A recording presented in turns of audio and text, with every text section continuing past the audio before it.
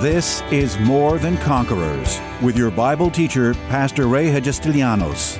As a teaching pastor for almost 30 years, Pastor Ray's heart and vision is simply to build up God's army, enabling them to stand strong in their faith. As the senior pastor at Living Word Christian Church in White Plains, New York, Pastor Ray will challenge you today to begin your walk in integrity and victory, forever changing your life as transformed by the power of God. More Than Conquerors is supported by the generous gifts of listeners like you. You can find us online by going to livingwordchurch.org. He's known as the father of lies and does not respond to tears, complaints, arguments, or pleas for mercy. But how easily he accomplishes his goals will amaze you.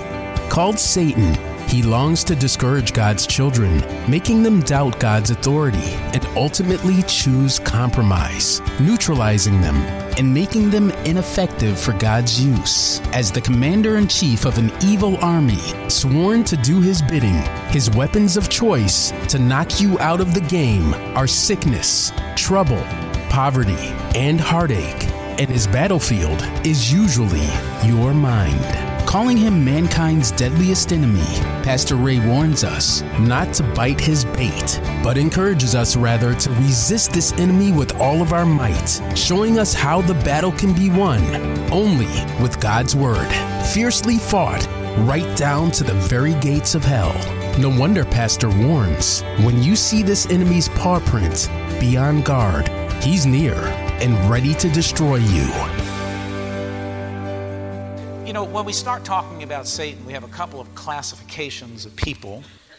And number one is there's a group or classification of people that just don't think the devil exists. When you start talking about the devil, they say, it's a bunch of hogwash, it's something that's been made up, so on and so forth. And when you think about it, wouldn't that be the greatest victory that the devil could ever win, or the greatest tool that he would ever have, is to get people to believe that he doesn't even exist. Because then if he doesn't exist, then we don't have an enemy to fight, and if we don't have an enemy to fight, we don't have a need to fight. We don't have a need to pick up tools or weapons to fight. So one of the greatest, victories he gets is to that group, or in that class of people who just don't think he exists. The other class of people are some are afraid of the devil, and when you start talking about the devil, they start freaking out. I remember some years ago, I remember all the details. It was many, many years ago. But when I started learning this stuff, I started to share with some of the people I was working, because back then I was working in a furniture store many, many, many moons ago. I was one of those sleazy salespeople, try to sell you stuff that you didn't need or want or like, but you ended up buying because I wasn't going to let you out of my grip until you bought something from me. But I remember sharing about the devil, and I remember this one dear lady, she said, I don't want to hear, don't talk about that. I don't want to hear anything about the devil. Now, there's a class of people that freak out and get afraid when you start talking about the devil, but just because you don't want to talk about him is not going to make him go away. Right? I mean, he exists, and he's real, and he's there, so why not talk about him from a position of faith and strength that we do stand in, and learn the tools and learn the ways to effectively stop him, hinder him, and to push him back and to push him out of our lives and out of our circumstances and situations. Then there's another group of people who are so overly infatuated with the devil that everything is the devil's fault. I mean, there are people, there's a devil under every chair, behind every door, everywhere you go, it's the devil. That's all. And by doing that, they give him more power and credence than you need to. Because you actually walk around, basically giving him a credit for things that he doesn't even deserve credit for. Now, most certainly the devil will get involved in people's lives, and that's true. And he will be persistent and stay with you. But sometimes not everything is the devil, because all he has to do is give some people one suggestion. You take that suggestion and you go screw yourself up all by yourself. You just do it all to yourself. You don't need the devil to walk you through it, because you do a fine enough job walking yourself through it. Now, some people he will be persistent with, and he'll just keep it. But this idea that everything goes back to the devil and, he's under every chair and behind every rock. That's, to me, I think that's an infatuation, and we need to keep about. Now, there are that group of people, and I'm hoping that we can train you to be the group of people that have a healthy respect, not for the devil, but for the power that he does hold, or the authority that he does hold. A healthy respect for who he is. We don't respect him. I have no respect for the devil. But we do respect the fact that he does do things and can do things. And we do not walk in fear, but we learn to walk in the authority and the power that God has given to us. So I'm not walking around looking over my shoulder and afraid that, that the devil's going to pop out somewhere and like a boogeyman and go, boo! I'm not going to live that way. But I am going to live prepared and ready should I begin to see his operation, his work. Which really takes me to where I want to go in 1 Peter in chapter 5 and verse 8. Because Peter addresses this, and he uses these terms, and I think it's so powerful. He says, be sober, be vigilant, because your adversary, the devil, walks about like a roaring lion, seeking whom he may devour. Now, one of the things I didn't share, which I need to, is that I did a little research, a little countdown on my computer, and from what I could find, the New King James, and this is not 100% accurate, but I found that the devil, whether it be the serpent, mentioned as the serpent, mentioned as Lucifer, angel of light, devil, or Satan, any of those 5 terms, that it counts out to over 100 times he's mentioned in the Old and the New Testament. So over 100 times. So whether you think there is a devil or not, he really does exist because God thought it important enough to list it 100 different times in 100 different ways. His name or his activities some way show up in the Bible. He says here, be sober, be vigilant. So the very first thing we need to talk about as we're talking about this activity of the enemy is that we're called to be sober. We're called, this is a time for sobriety. This is a time for Christians to be on their feet or on their guard. Be vigilant. What does it mean to be vigilant? It means to be aware, be watching continually. And I was thinking like I dabble, and I mean dabble, in martial arts.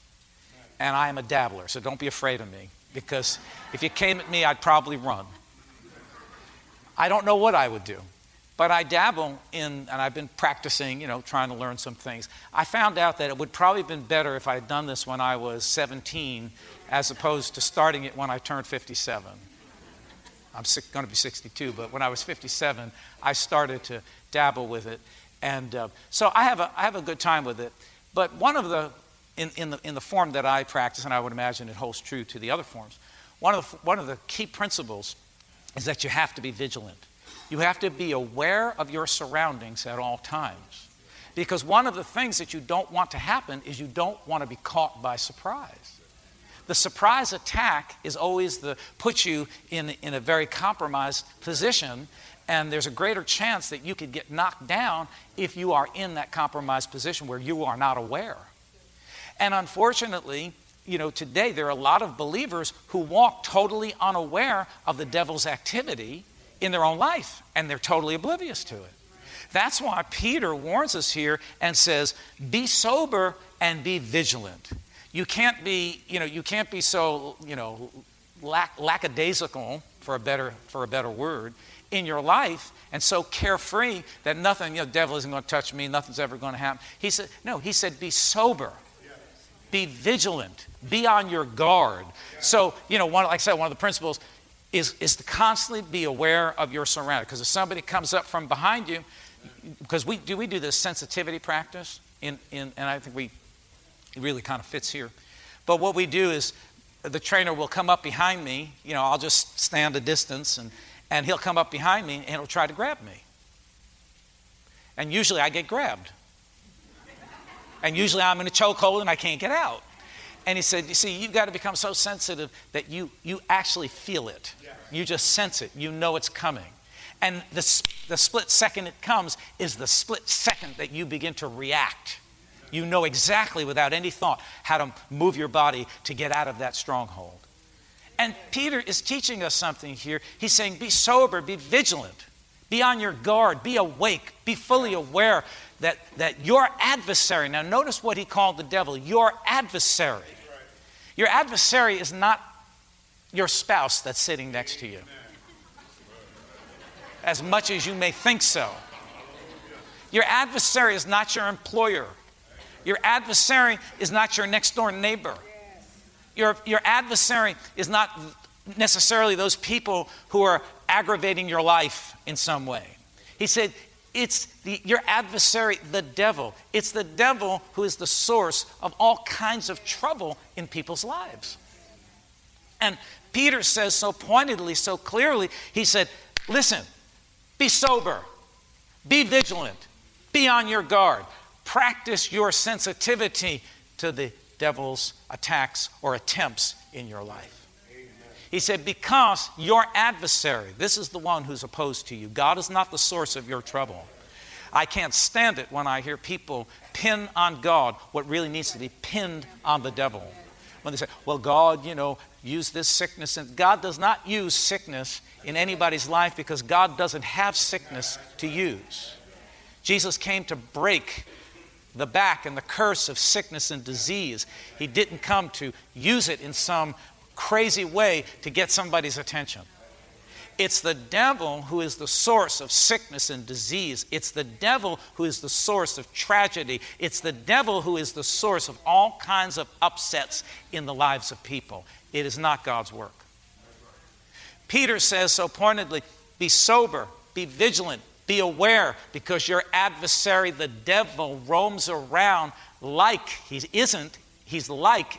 not a lion, but he's like a roaring lion, a hungry lion, looking for someone to devour.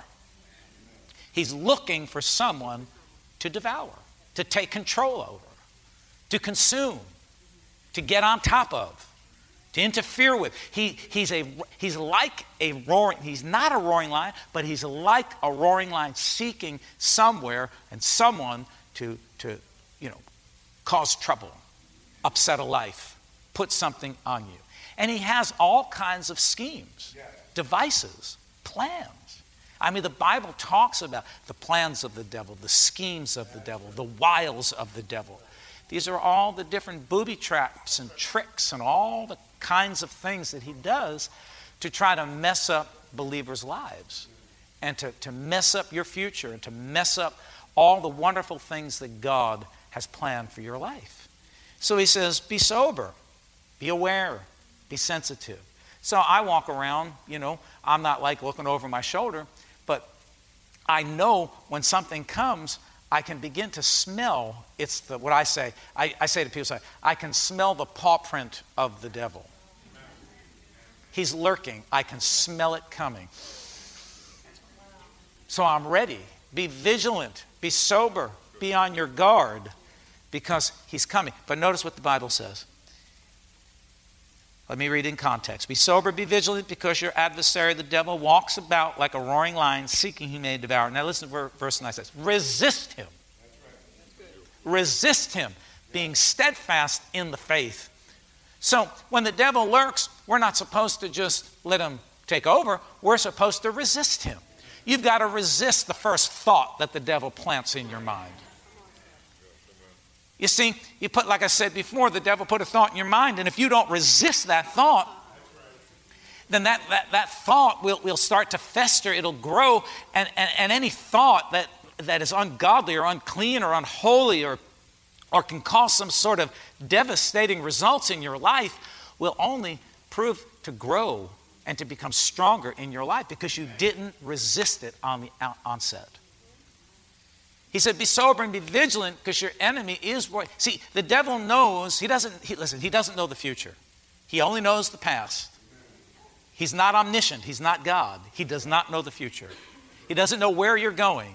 He doesn't know what God's plan is for your life. But he has an inkling of an idea, and he takes that idea, that little inkling of idea, and he tries his hardest to stop whatever the plan is. Tries to get in the way of believers, to mess up your destination, to mess up your dreams, to mess up your vision, to mess up your future. He said, be vigilant, be sober, be vigilant, be aware, be on your guard, because your enemy, your adversary, the devil, roams around like a roaring lion looking for someone to, he says, resist him. Everybody say, resist. Resist him in the faith. So what am I supposed to do? How do I resist the devil? I resist him in my faith. So when the devil comes with a thought, with an idea that's ungodly, a thought of fear, a thought of anger, a thought of anything that would not be consistent with the Word of God, at that moment, I need to practice resistance. I need to practice. It would be like, practicing martial arts and someone comes at me. Well, the very first thing that I learn is I have to react. I have to protect myself. Right? And the trainer will go over and over again. I've been hit a bunch of times because I was not good at protecting myself. So what's the matter? Do this, protect yourself. So it's the same way with the enemy. We need to train ourselves to protect ourselves against the devices, schemes, plans, and wiles, and everything else, booby traps that the devil tries to set and put in our way, because he is real. And like I said, there's still somebody sitting here saying, I don't know if I believe all this devil stuff. That's just, well, that would be the greatest trick that could ever unleash and pull on God's people, is to get, or even just the world, to get them to think that there is no devil. But he is alive and he's well. So be vigilant. Be on your guard, because you do have an adversary. He doesn't like the fact that you serve God. He doesn't like the fact that you're pursuing your destiny. He doesn't like the fact that you live for Jesus, that you're purposing in your heart to live clean and to live right and to live righteously. He does not like that, and he will try every scheme, plan, and trick to trip you up, to get you and to persuade you to go contrary to the things that you know are right and pure and correct. He says, resist him. Don't let it. See, that's the mistake. We've got to learn on the onset, as soon as it comes, to stand up against him. And you see, we're going to learn, you have the authority in the name of Jesus Christ. You have the authority in the name of Jesus Christ. Let me give you that verse, and then we'll go back to where I wanted to go. But that verse in Luke's Gospel, chapter 10, verse 18 and 19, and Jesus said to them, he said, behold, said to them, I beheld Satan as lightning fall from heaven. Jesus was there when the devil was kicked out of heaven. You all know the story, that he was in heaven. He was Lucifer. That was his name. He was the worship leader. That's why many churches, and many pastors, and I'm one of them, believe that most of the time, if there's going to be trouble in a church, it's going to start in the worship team. No offense to any of our worship team members, but be on your guard. Be alert and be aware, right? And he said, I want to be like God. And as a result, God said, oh yeah? And he kicked him out of heaven. Boy, I wish I could have been there that day to watch it. He said it must have been the most spectacular fireworks show that man ever saw. Jesus referred to it as lightning. He said it was like lightning that just got thrown out of heaven when Satan got kicked to the earth. And he goes on to say, he says, behold, I give you power, which is authority, to tread on serpents and on scorpions and over all, everybody say all the power of the enemy. Right? Here we see Peter talk about your adversary, which is an enemy. Here Jesus is talking about an enemy. It's the same enemy. Who's the enemy? It's the devil himself, Satan. I give you power and authority to tread on serpents, on scorpions, and over all the power of the enemy. And he goes on to say, and nothing shall by any means hurt you. That means that we do not need to be afraid of the enemy. We need to rise up in our authority over the enemy and resist him in the faith. And the minute you resist him is the minute that he picks up and flees. Here, James 4:7 says it this way. Therefore submit to God, resist the devil, and he will flee from you. Notice it says he might flee. He says he will flee from you the moment you put up resistance. But sometimes what happens is that people believers don't put up the resistance. We entertain the thought and we fellowship with the thought, and we hold on to the thought, and the thought gets a stronghold in our life, and any thought that is held internally, meditated on for any period of time, eventually will become action. That's why I say a man doesn't wake up one morning and decide he's going to commit adultery. Doesn't wake up and say, I think today's a good day, I'm going to go find myself a really nice looking woman and commit adultery. No. Somewhere that thought was planted in his brain. The enemy brought that thought to him. And that thought festered.